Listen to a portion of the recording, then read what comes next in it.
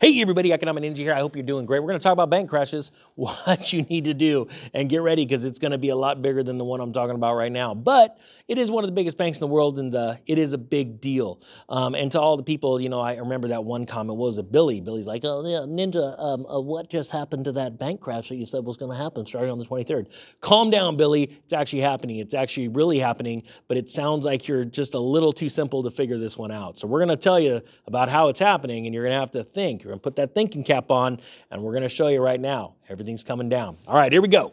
Credit Suisse crashes most ever. That's a weird way of saying things.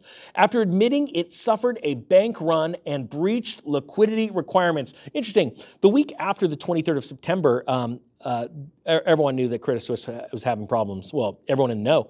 And they were coming out with things like, no, we're ready to rock and roll. We're completely fortified. We're ready to rock and roll. We got tons of liquidity. Now it's like, we have a disaster plan. Literally, they're like, we have a disaster plan in place. Like, that's because there's a disaster. That's what you need to realize, Billy. This is how the real world works when it comes to finance. They actually, I got to be honest with you, there was this guy named Fred. He made a comment once and he goes, this is all a lie. If there was a crash, the Federal Reserve would be telling us. You can't make this stuff up. I think that was a bot from the Federal Reserve. To be honest with you, like, oh crap, damage control. They're figuring it out right now. All right, here we go. I digress, sorry. 2 weeks ago, the NYT mocked amateur investors. It was amateur investors, like Preparation H. There's going to be a lot of people that are going to need some Preparation H after this. I guarantee you, they're going to crap their pants. For piling up in a historic meme short bet against the troubled Swiss bank Credit Suisse. Yeah, amateur investors. See, again, the amateurs are spanking the professionals. The economists are out there consistently wrong. The amateurs are out there making a killing.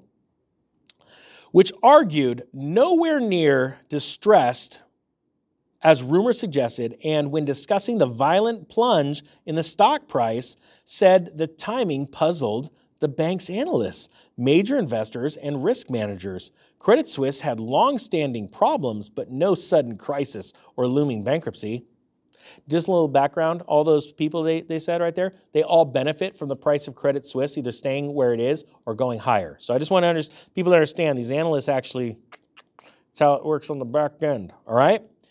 Well, in retrospect, it did, because let me stop real quick. Anybody's part of Wall Street Bets in this group, please share this video because they're going to enjoy my sarcasm, because I really do believe there are so many young amateur investors out there that are absolutely crushing it because they understand the lies and the deceiving that's going on by Wall Street, trying to deceive Main Street, and Wall Street Bets is absolutely crushing it. I love it. And these meme stocks that are crushing it because they're getting out the story, right? And I think that's great. So share this stuff on Reddit if you can. If anyone's a part of that group, I'd really appreciate that. Now it says, well, in retrospect, it did because as today's shocking radical overhaul by Credit Suisse, which included massive layoffs, new equity injection, and a strategic outside investors. Let me stop right there. It's saying right here, apparently Saudi money talks and fake woke anger about Jamal Khashoggi walks. Stop. I love this crap. Lehman Brothers brought in the Japanese investors at the 11th hour, right, in September of 2008, and it failed. Those talks completely failed. And that's what's going on with Credit Suisse right now. They're bringing in outside investors, trying to firm it up, but they're still running the U.S. and needing an emergency credit line, all right, swap line, all right? Very important things you need to understand. The system is breaking and falling apart worldwide right now, okay? We're not talking just Credit Suisse. We're talking about Bank of Japan. All kinds of countries are having to firm up things right now. I mean, for heaven's sakes, Korea is crashing right now. Their corporate bond market is collapsing because of a Legoland theme park that went awry, all right? This is very serious stuff, but I mean, you can't make this crap up. It's incredible, all right? So the mainstream wants to hide this from you, okay? And a complete business restructuring showed that the second largest Swiss bank was indeed on the brink. And it wasn't just on the brink of insolvency, as Bloomberg today also reports. The former Swiss banking giant was this close to a liquidity crisis too. Now it says on Thursday, Credit Suisse said one or more of its units breached liquidity requirements this month when depositors pulled their money amid speculation about the lender's turnaround plan. And now they're talking about disaster plans and all this kind of stuff. Why? Because they want to ease your mind. But just so you know, that exact same stuff was happening with Lehman Brothers. This is going to happen. It's going to be bigger. But this isn't the big one, just so you know. I believe that Credit Suisse, excuse me, is akin to Bear Stearns. And I believe you're going to see another massive, massive bank, bigger than Credit Suisse, go down, okay? So I'm telling you, this is the precursor. Why? Because these derivatives that Credit Suisse is a part of right now have a rippling effect going out across the world, all right? And all these banks are tied in together. They all have swap lines and all this stuff and lines of credit with each other to keep these liquidity requirements to deceive you, okay? So I want to make people understand this. The whole system is crashing right now. And no, Fred and Bill, it does not happen overnight. And no, Fred and Bill, the Federal Reserve is not going to, you're not going to be the first to know. I'm sorry. You're going to be the last to know, okay? So as you mock others that are actually spreading the truth and what's really going on and knowledge, you're actually losing your butt, okay? Now, it says this. Here's a quote.